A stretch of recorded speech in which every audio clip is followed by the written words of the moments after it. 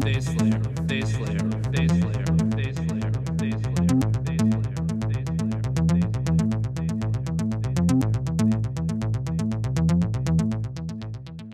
This is David. And this is Amanda. And this is Base Layer. On today's episode, we have Spencer Noon joining us. Spencer runs DTC Capital, which is a fund focused on crypto backed by a family office. We had a great conversation with Spencer. It had a wide-ranging view on one of the aspects of crypto, focusing on Ethereum, which Spencer spends a lot of time on. Spencer is a really important person within the ecosystem. He has a Telegram room with some of the best and most prominent investors and builders in crypto. And he talked about a lot of different things and the innovations happening with Ethereum. What did you think about it, Amanda? I think the most interesting part of the conversation for me was the various touch points in Ethereum, where there's a lot of technical innovation, whether it's Constantinople or Serenity or ZK Snarks, so zero knowledge proofs, either for scaling or for privacy and transactions. And all of these different technical pieces can either diverge or converge in interesting ways. So I'm excited to see how the Ethereum ecosystem unfolds and which of these technologies wins out. We also learned a little bit more about what Spencer is reading, how he learns about crypto, and the way that he's processing a lot of the information that's happening in real time. It was a wide-ranging conversation, and I really enjoyed it. I know you did too, Amanda. And so for our listeners, I'll have Amanda talk about our do your own research clause. All right, guys, as everyone knows, nothing on this podcast is legal advice or financial advice or should be construed as such. Please do your own research. And on the flip side, you'll hear from our sponsor and then the interview with Spencer. Enjoy.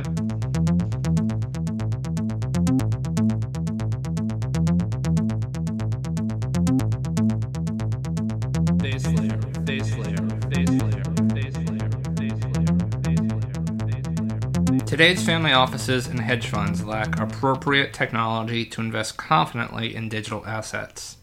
Lumina provides institutional-grade portfolio management software specifically designed for crypto, helping institutions like yours manage, bookkeep, and trade digital assets. Use promo code BASELAYER for 3 months free. Sign up at www.lumina.app.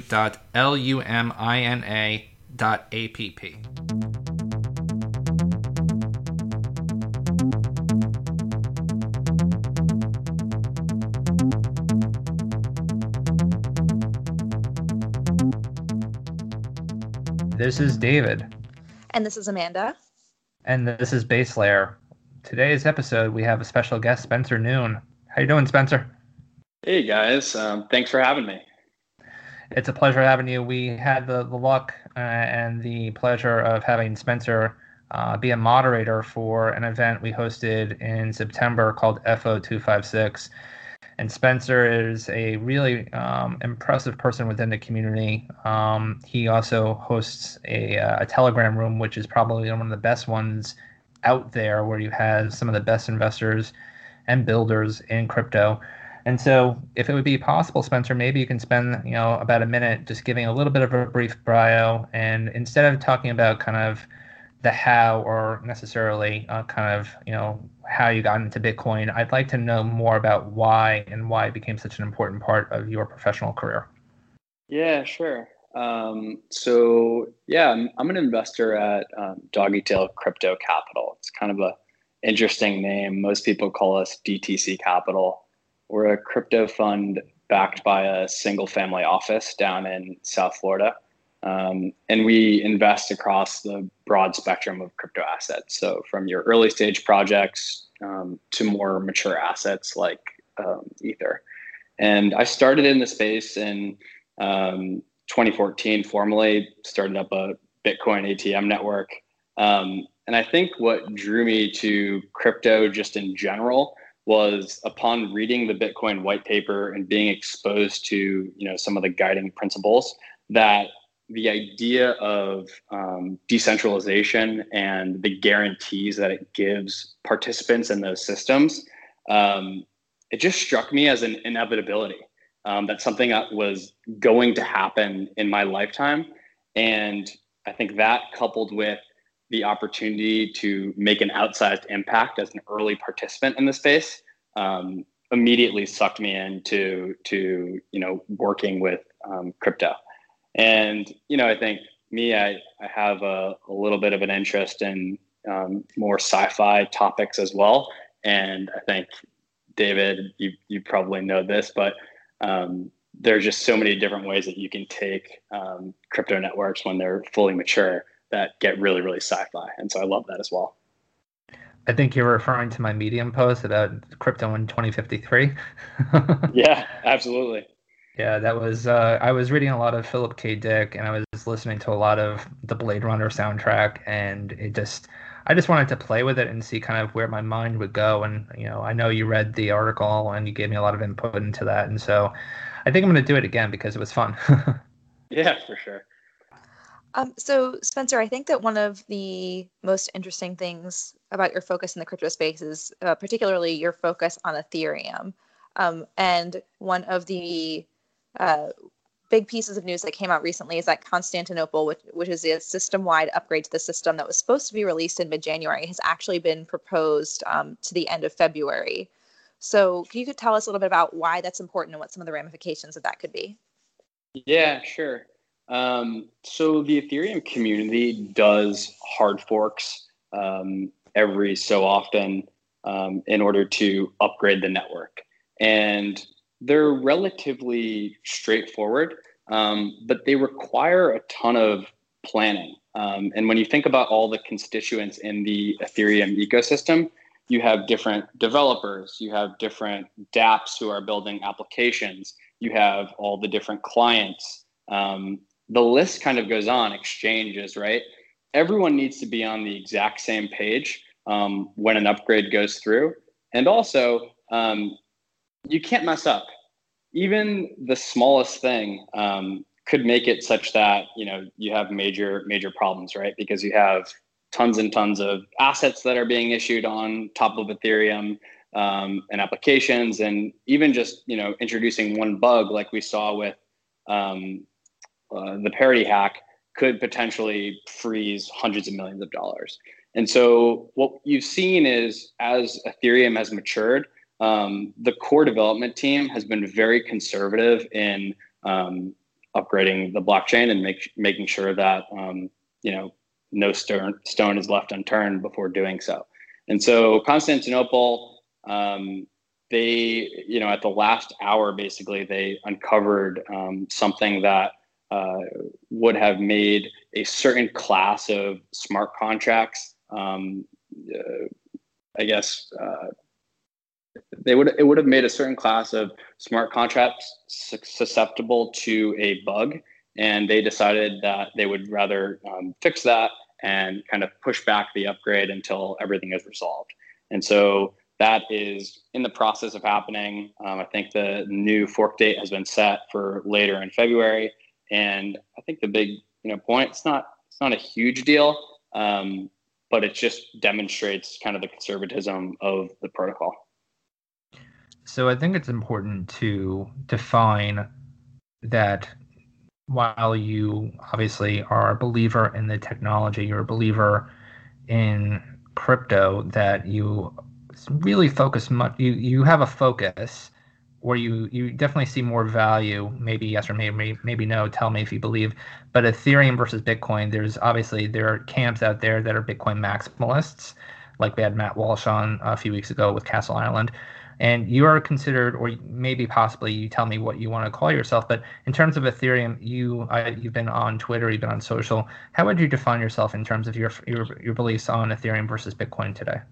Yeah, no, I think that's a good question, and I often get it. And like, full disclosure, I'm an investor in both assets. I think for me, Ethereum's value proposition just speaks to me more, and I'm more of a believer in it. And it really comes down to the idea of programmable value or programmable money. There are simple things that you can do with Bitcoin. It has a limited scripting language, but with something like Ethereum, when you have a basically Turing complete smart contract platform, the design space and the things that you can do with that are boundless. And so, I think we're in the really, really early innings of the different types of applications that Ethereum could support. But I think long term, I'm most bullish on Ethereum and other smart contracts for what it's worth, as kind of realizing and unlocking the full potential of crypto systems. So you brought it up briefly, but you said, there is this notion, there is this difference between Bitcoin and Ethereum in regards to smart contracts. Bitcoin has script, and Ethereum is obviously has the capacity for smart contracts.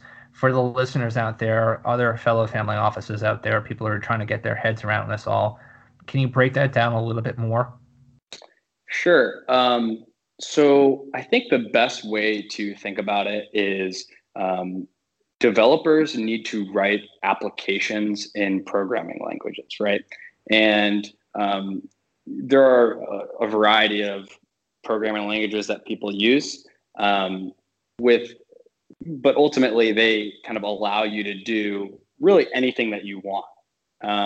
And with something like Bitcoin, Satoshi, when the platform was launched, had these things called opcodes that were pieces of Bitcoin script. And so you could enable or disable certain opcodes to have a certain functionality work.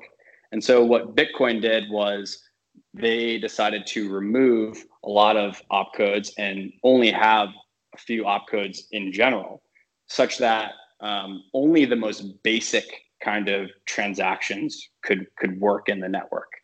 On the flip side, with Ethereum, they said, we want to encapsulate with our platform as many applications as possible. They had that vision of being a world computer. So with that, they wanted to make the design space about as equal as what it would be with the centralized application.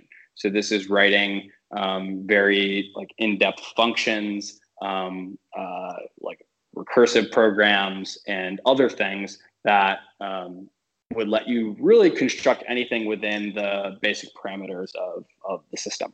And so I think that's how I look at the differences, because I guess with Ethereum, there's just more that you can do when you're not constricted by the programming language.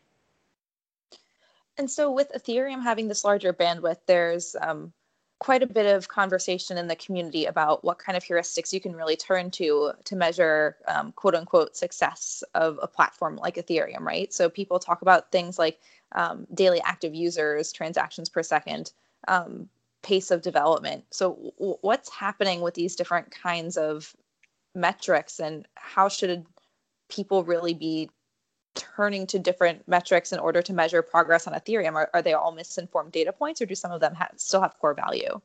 Yeah, I don't know who was talking about this on Twitter, but they made a point that was like, as soon as a metric is recognized in the community, it no longer serves its purpose. I think that was Nick Carter. And I think that's totally spot on, because what we've seen is just a lot of metrics can either be politicized, like daily active users, or gamed. And so, I think a really good example of, metrics being gamed is this daily active users.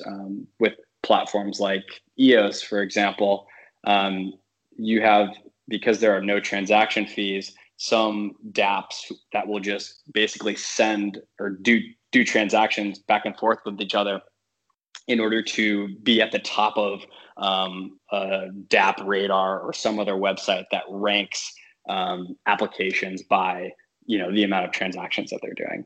And so kind of all of that is to say that there is no, I'd say, silver bullet metric to measure the health of a blockchain. You really have to look at it in many different ways and develop a holistic picture of things. And so one of the ones that I think is an important piece of the puzzle is how much Ethereum, how much Ether is locked up as collateral in smart contracts, because that shows me, users are willing to use Ether as money. And developing a monetary premium, I think, is a really important thing for the network, just in terms of its long-term value proposition. So I look at things like that. And then it really depends on the application itself. I'll give you guys an example for why I find daily active users on the network to be a little bit of a misleading indicator.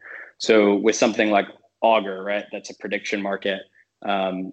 If the way that these, the way that a daily active user would be calculated by a lot of the websites out there today would be by taking the daily unique active addresses that are making a transaction. But this fails to capture the people who are opening up Augur every single day and perusing the different markets to see if they want to take play, trade in any of them. It really only gets and drills down into the people that are actually making a transaction, which, as you can see, doesn't complete the entire picture.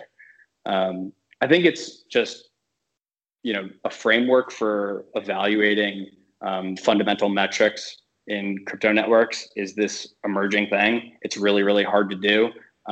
New techniques are being put forth every single day. And I think the community is doing a really good job of, parsing out what's important and what's not, but it's a difficult challenge. And so I think just to segue into kind of further deep dive into Ethereum, in terms of innovation, in terms of how they're actually trying to get more users, more developers, can you talk to us a little bit about some of the things that have been discussed over the last few months? Serenity, Vitalik obviously brought up that. I know that, obviously Plasma had its fits and starts. They've now been talking about introducing zero-knowledge proofs. Casper, what are some of the innovations that you're currently watching right now, or that you actually feel could be a game changer if there needs to be a game changer for Ethereum? What are you currently, seeing in terms of innovation in Ethereum right now that could, increase the active users that, and the developers? Talk to us a little bit about that. Yeah, sure. So I think a lot of the mind share that we see with Ethereum right now as a platform centers around Serenity. And so I'm happy to talk a little bit about Serenity and then get into some of the other innovations. But Serenity is essentially a complete overhaul of Ethereum's current design in order to handle more transactions. Right now, the Ethereum network handles about 15 transactions per second. And with the Serenity upgrade, it does two things that makes the number of transactions that it can handle orders of magnitude greater. So first, what it does is it swaps in a new consensus mechanism called proof of stake. So proof of stake is more environmentally friendly than what Bitcoin and Ethereum today uses, which is proof of work. It's a bit wasteful. But importantly, it also offers what is called transaction finality, which is when I send a transaction on the network, I can be sure after a certain amount of time that transaction won't be reverted. And Bitcoin and Ethereum today have something which is called probabilistic finality. When I send a transaction, I can be very, very sure that it's not going to be reverted, but it's still possible, right? And with that guarantee of finality, you're able to do the second thing that Serenity has for scaling, which is called full state sharding. And what full state sharding is, it's a good way to talk about it is to talk about how Ethereum nodes work today. So right now, anyone can run an Ethereum node and they will be processing every single transaction on the network and maintaining the entire state of the Ethereum global ledger. And I need a relatively performant computer to do that today. I could still do it on my MacBook, but every day the size of the state is growing, right? And so it stands to reason that, after many years, it'll be too big for a laptop to be able to do, and that hurts your decentralization. If only data centers are able to do this process, then there are guarantees related to censorship resistance which could fail. And so with sharding, the idea is you split that full state into multiple parts. Serenity has 1,024 shards, and you have groups of nodes that validate each of those shards. And together, that gets you that full state. And so when you hear people like Vitalik, Buterin, and others, other Ethereum core developers talk about it, Serenity plus some of the layer 2 infrastructure that is also being built will be leveraged simultaneously.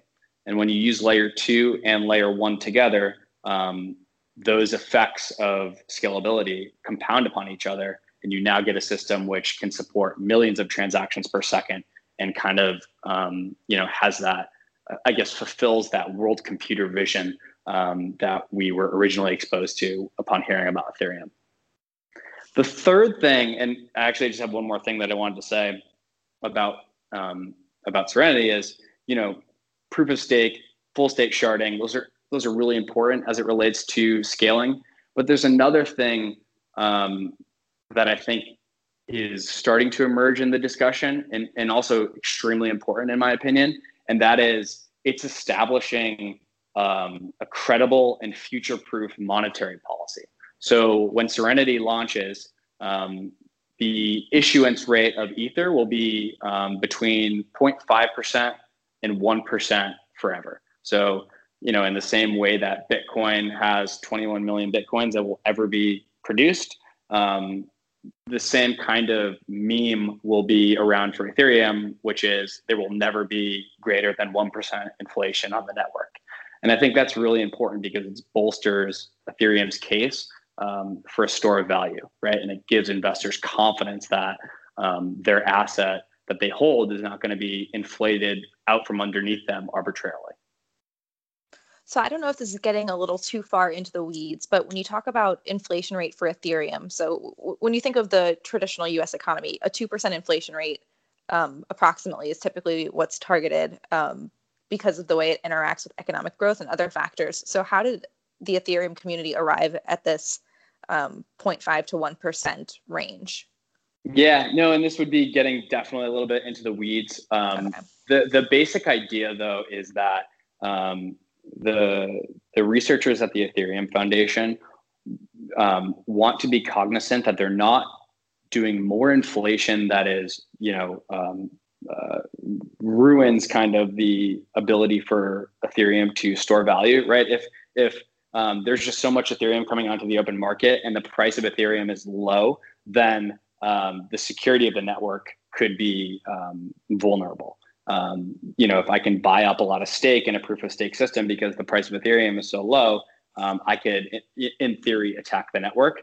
And so 1% is this convergence of enough supply to maintain like adequate security, but without being too much.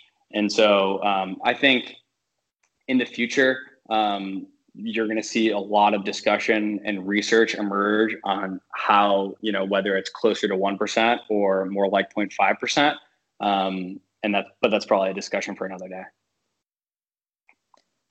So then I guess taking a step back for a second, back into the macro of Ethereum, there's been arguments coming out that Ethereum could potentially be starting to have sort of a Lindy effect with developers, right? Like, do you think that there are other smart contract platforms that could threaten Ethereum's presence, or do you think that it's still going to remain, dominant, and why?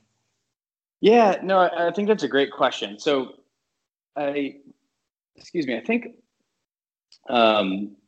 it certainly is demonstrating this idea of being robust and anti-fragile, and I think that really starts with the Ethereum community. You have I think the last numbers out of consensus were that there are over 300,000 Ethereum developers in the ecosystem, with 30,000 coming on board every month. So those numbers are staggering. And I think when you want to build a blockchain project as a new developer in the space, Ethereum is far and away the place to go, because it's the easiest to do so. With all that said, this is kind of going back to the like maximalism question. I'm not a maximalist. So I think that in the future, we're going to have multiple winning smart contract platforms that all offer kind of different strengths and have different trade-offs. And so I think, we'll see what happens. There are other promising platforms that I really like that I'm investors in, and I could definitely see them working in a complementary fashion to Ethereum. Would you agree that most Bitcoin maximalists today really don't want to see, at least at the base layer, smart contracts really in the ecosystem because it increases the attack vector of Bitcoin? I don't want to speak for the Bitcoin community, but from an outsider looking in, and for someone who's been monitoring the community for quite some time, I don't think that broad consensus has emerged to support, any increased functionality in Bitcoin. There are ways in which you could have some of these features get added, but they increase what the Bitcoin community, terms as a greater attack surface for the network. And so, they've decided that it's not something that they're going to jump the gun to support. And I think that's totally fine. So that notion right there then says that there's going to be more than, because a lot of the Bitcoin maximalists, and I think Bitcoin has a massive role in the ecosystem. It can obviously be a money. It can obviously, replace gold. It can be a digital gold. But at the end of the day, it seems, and I agree with you, that the majority of the community does not want to see smart contracts, RSK, IV, et cetera, really be implemented. They want it to be, quote unquote pure. They want it to be a store value. They want it to be digital gold. And so if we were to see multiplier, effects of crypto within, utility within contracts, et cetera, we would need to have other smart contracts, other protocols. Yeah, I think that's true. I think, if I had to make a wager on how the kind of ecosystem took shape over the coming years, I think that we would see Bitcoin continue to stay in its lane as value, and it being this, incredible store value, and the other kind of work being farmed out to other blockchains. So one thing I want to circle back to, it's not directly related to the interoperability idea, but more about cross-project and cross-chain sort of innovation. So there's been a lot of discussion recently around ZK snarks and possible implementation of ZK snark technology in Ethereum, which if you would have asked people in crypto, several years ago, if they thought that there would be discussion of snarks in Ethereum, I think everyone would have thought we were crazy. So can you tell us a little bit more about how Ethereum is innovating cross-project and how you think that'll help Ethereum's long-term viability as well as its ability to scale? Yeah, that's a good question. So the way that I think about snarks or just zero knowledge tools broadly with a platform like Ethereum is, you touched on this. There's the privacy aspect of it. Zero knowledge was made really kind of big in kind of the public awareness through Zcash, and then also through stuff like scalability, which I'll get into in a second. With zero knowledge as a privacy tool, the Ethereum community is basically taking a lot of the work that has been done by Zcash and other prominent researchers in the field and implementing it on top of Ethereum. And so it's not, the way I like to say it is they're standing on the shoulders of giants. And it's possible that zero knowledge technology will be used in the Ethereum ecosystem broadly.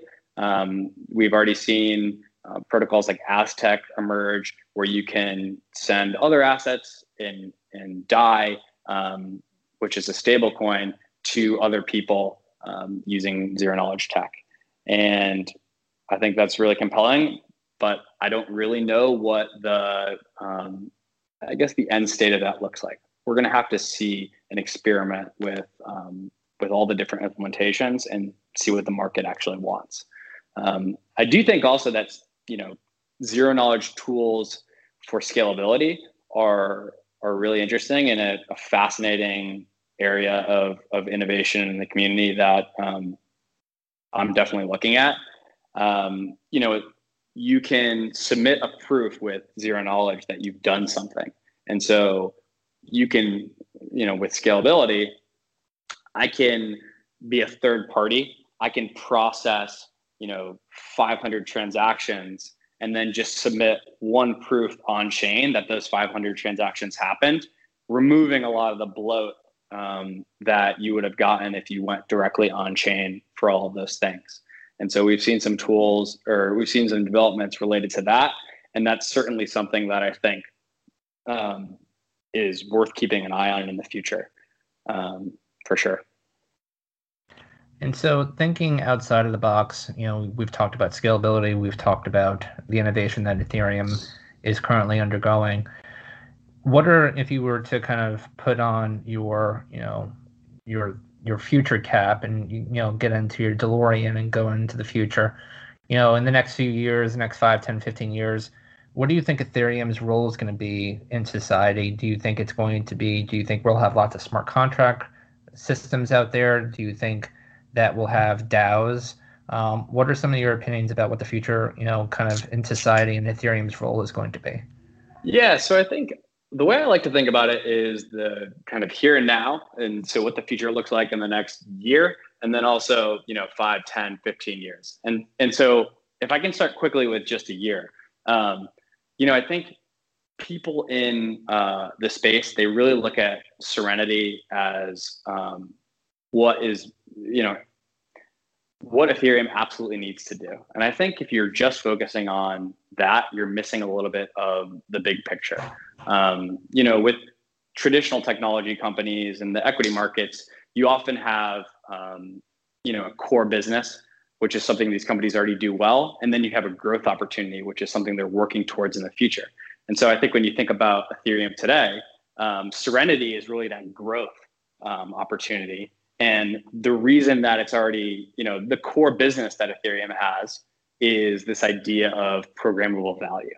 And so the innovations that we currently see happening, really, it's a lot of open finance, which I'm not sure if you guys have gone over this with your listeners before, but this idea of this emergent parallel alternative financial system that is being built right now before our very eyes in the Ethereum community.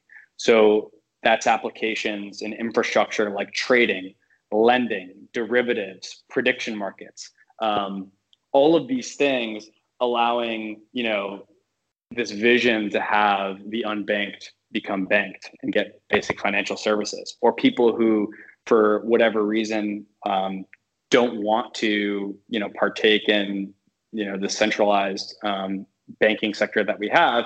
Perhaps they want to go outside of it. This is a real viable opportunity for them to do so. And so when I think about open finance today and how Ethereum is really being quite successful at what it does best, it's really 3 different things. It's the collateral, ETH being used as collateral that we talked about. Almost 2% of ETH is locked up in smart contracts. But it's also, number 2, Ethereum is this platform for tokenization. So you already have close to $1 billion of money that are stable coins on top of the network. And, I think in time over the next few years, more and more people will be transacting with these stable coins, and think about what you can do with remittances, with payments, and all of these different things, not having to deal with T+3 or wire transfers or anything like that, just being able to send $1 from a wallet. That's a really compelling opportunity that doesn't require Serenity level scale, right? And then thirdly, I think the ecosystem that is currently emerging. And so we've seen our first kind of killer application with Ethereum, which is MakerDAO. And for those of you who kind of, the listeners who don't know what Maker does, it's a decentralized loan platform and stablecoin platform. So it's already issued, $72 or $3 million worth of DAI. And the way that it scales is through these loans. And I think this is just such a good example of why smart contracts are, some of the most exciting things that we've ever seen. Right now, I can go into the Maker CDP portal or go to InstaDApp or one other companies, and I can open a loan for $10,000 for 1 year and only pay $50 in interest. I mean, you can't get an interest rate that low anywhere in the centralized ecosystem. I can borrow $100,000 for only $500 for a year. Now, you need collateral to be able to kind of put that up first, but we've really never seen anything like that in the history of finance, where anyone can go in and they don't need to provide identity information, employment history, credit history, or anything like that. They can just go get a loan. And so I think that's just a really, really exciting opportunity that decentralized finance, open finance is offering that, doesn't need a super scalable platform to work. So that's like my near-term vision. It's, I think it, like I said before, it doesn't require multiple transactions per second, millions of transactions per second, or anything like that. But in the future, David, you asked, you talked about DAOs and other things. It's so hard to even predict what the future will look like, but I know that it's not going to look anything like we have today. I mean, I think about the web, and when everyone came online first, you had a business like Facebook, which was a social network. A social network could never exist in brick and mortar. Just physically is not possible. I want to have all these people online in one place and be able to talk kind of just freely and openly. That was just this completely new paradigm that only the web could offer us. And with the idea of blockchains and immutability and censorship resistance, and ultimate transparency and guarantees, now you get systems that I'm not really sure what they're going to look like, but it is going to look unlike anything that we've ever seen. And so, think about virtual reality, right? If you're living in a VR world, you have like the Matrix or something like that. We'll use that as an example. And I own property in that world. Well, how on earth am I going to make sure that property is mine, that no one can take it away from me? How can I have those rights as a human in that system? And when you start to wrap your head around it, you begin to realize the only way that's possible is if it's secured by a blockchain, right? And so that's what I think about. I'm watching The Matrix again. Everybody's got to plug in, right? So I think we've covered a pretty wide range of topics here that, frankly, can take a lot of time to get into. So when you start thinking about the ways you got into crypto, how you initially learned about it, as well as things you look at now, what do you think are some of the most important resources that you use to keep learning and stay on top of all of these different issues? Yeah, it's a good question. And I think the hardest thing to do with crypto is stay on top of everything that's happening. I humbly think it's almost impossible. There are just so many teams, so many things, so many developments that You really have to know where to focus your time, but also be okay with knowing you're not going to know everything. And so I find myself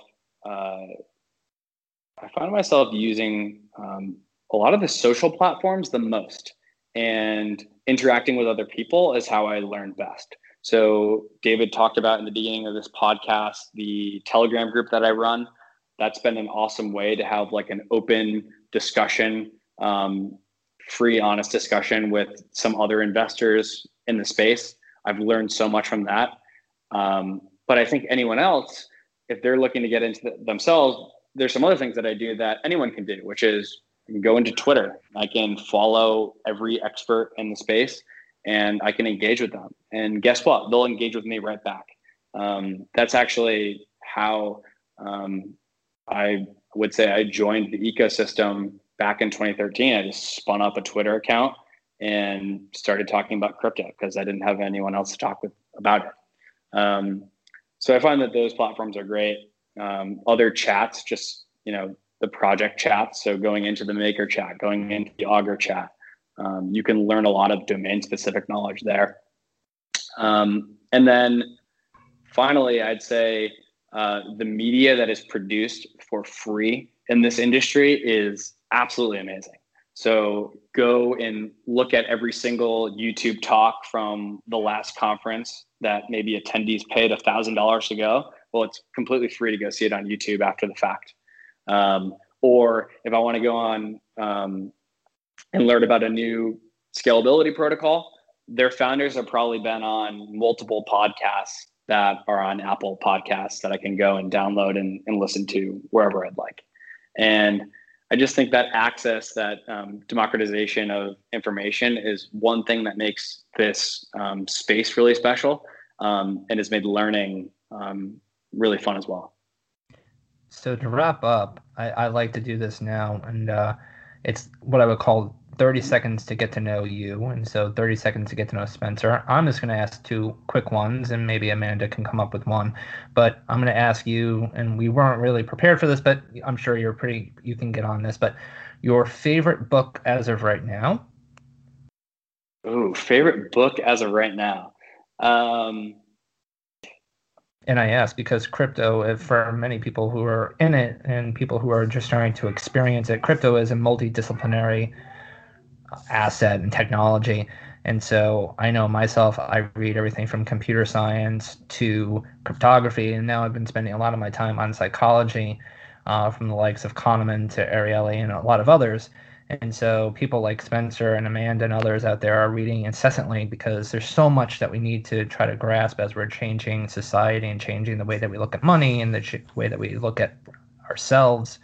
And so I know it's a loaded question, Spencer, but yeah, no, you're good. So I'm just really bad with titles. So I went back in my notes and found it. So there's two books that I'm reading right now that I love. And they are Austrian economics books. One is called How an Economy Grows and Why It Crashes. And another is called Economics in One Lesson. They were recommended to me by one of my Bitcoin maximalist friends, Arjun Balaji. And I love this book because if you think about Austrian economics, it's a big staple of many Bitcoin maximalists, right? You hear about the principles that Austrian economics has, why it's preferable to alternative systems, and I think this growing awareness that crypto systems kind of enable this vision for them. And I didn't, transparently didn't know a lot about it. And so I got these recs, read the books, and kind of had that eureka moment that these principles, they actually apply to much more than Bitcoin, and they're pretty pervasive in most of the crypto networks out there. I think one of the core ideas that has really permeated with me is it's not, necessarily the idea of a hard cap that is Austrian, right? That, there will only ever be 21 million Bitcoins. it's the idea that the supply of Bitcoin is not able to be arbitrarily inflated, right? And the negative things that happen when arbitrary actions can kind of happen on a crypto system. And when you kind of make that discovery, you realize that even Ethereum at a 1% or lower inflation rate is copacetic with Austrian economics principles. And so I'd say for me, that's been a good one to dive into. Wow, I'm currently reading a book called The Subtle Art of Not Giving a Fuck, and I feel like that's significantly less impactful than hearing about Austrian economics. Although I guess, I don't know if I would say that's a book for work or for fun, but it's interesting in the context of the crypto ecosystem nonetheless. And then I have one question for you. I don't know if you're into Game of Thrones, but if you could be a Game of Thrones character, who would you be? I'm not a Game of Thrones person at all. Not a Game of Thrones person? Okay, we actually, I don't know if you know this, but since you said that, this episode is getting deleted. You can't be on our show anymore. I'm really sorry. No, That's amazing. Well, wow, not a Game of Thrones person. Well, Spencer, I was going to say it was nice to have you on, but I think because me and Amanda are such GOT fans, I think we're just going to kind of have to rewrite that one and say, guess not thank you for being on. But I think okay. I was just going to say, it was really great getting you on, having a family office, having an investor that's obviously backed by a family office, and talking about the infrastructure and the future and the innovation that's happening in Ethereum. It was really, it was special for us to hear and for the listeners to obviously get to know that. If there are people who are trying to maybe, other family offices that might want to kind of talk with you or get to, see what you're up to, is there any place that maybe do you want them to find you on Twitter or LinkedIn or any other places? Yeah, I think Twitter is definitely the best place to find me. I'm at Spencer Noon, just my name. And yeah, that's probably the best way to get in touch. I'm more than happy to speak to anyone in the space who's interested, and especially family offices. It's been really exciting for us to have dived into this space for a while. And we're super excited about it and how it's going to unfold in the coming years. Amazing. Well, this was Spencer Noon at DTC Capital. Thank you, Spencer, for joining us on Base Layer. Talk to you soon. Thanks a lot, guys. Take care.